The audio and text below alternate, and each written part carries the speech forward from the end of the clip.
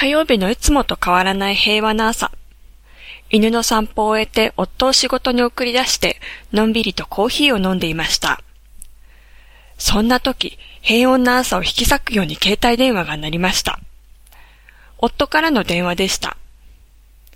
今日上司を家に招待したいから夕飯よろしく、ということでした。さあ大変。私は料理が得意ではないので、失敗の少ないスパゲッティを作ると伝えました。時間は午前9時30分。上司が来るのは夕方の5時です。まずはじめに駐車場の雑草を芝刈り機で刈りました。なぜ芝刈り機で刈ったかですって？だって雑草を抜く時間がなかったんですもの。第一印象が雑草ぼうぼうの家では印象が良くありませんから、雑草をなんとかしないとと思ってとりあえず芝刈り機で刈りました。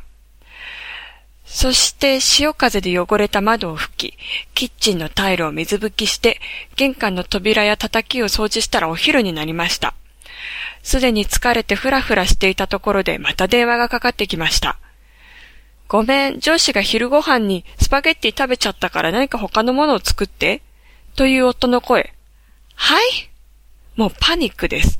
頭からスパゲッティが離れず、料理が苦手な私には他のメニューなんて考えられません。電話口で夫を罵るだけ罵りました。とにかく時間がありません。トイレと洗面所を掃除して、蛇口や鏡をピッカピカに磨き上げて買い物に行きました。メニューはクラッカーとナッツでワインを楽しんだ後、サラダ、シェファーズパイ、ブラックビーンズ、ガーリックトーストと続き、デザートはリンゴにしました。上司が来るまであと2時間。30分は後片付けに使うので1時間半で作り上げなくてはいけません。まずシェパーズパイに取り掛かりました。トマトピューレを入れるところを間違ってトマトの缶詰を全部入れてしまいました。ありえないぐらい水っぽくってその失敗を取り戻すために冷蔵庫の中のありとあらゆるものを入れました。味見でもうお腹いっぱいです。なんとか形にしてサラダのドレッシングを作り始めました。アンチョビとレモンのドレッシングです。でもどうしたことでしょう。シェパーズパイの味見のせいか味がさっぱりわかりません。塩をこれでもかってくらい入れてるのに全く味がしません。とりあえずなんとか作ってサラダとスモークサーモンのクラッカーを用意して食事の準備は万端。キッチンを後片付けして犬や鶏の散歩を急いで行こうとしたところで上司が到着。犬は興奮して吠えまくり私を突き飛ばして、私はフラフラしながら上司にご挨拶。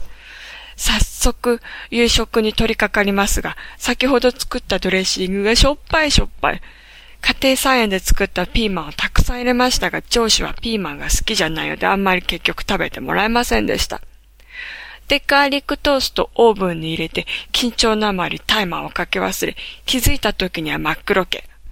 もうこうなったら飲むしかないでしょう、とお酒が進んで、もくもく煙の中で大失敗のシェパーズパイを食べていただき、リンゴの皮がきれいに剥けたので褒められ、ここしか褒めるポイントがなかった。上司は帰っていきました。上司が帰った瞬間頭がグラグラしてワインを見ると空っぽでした。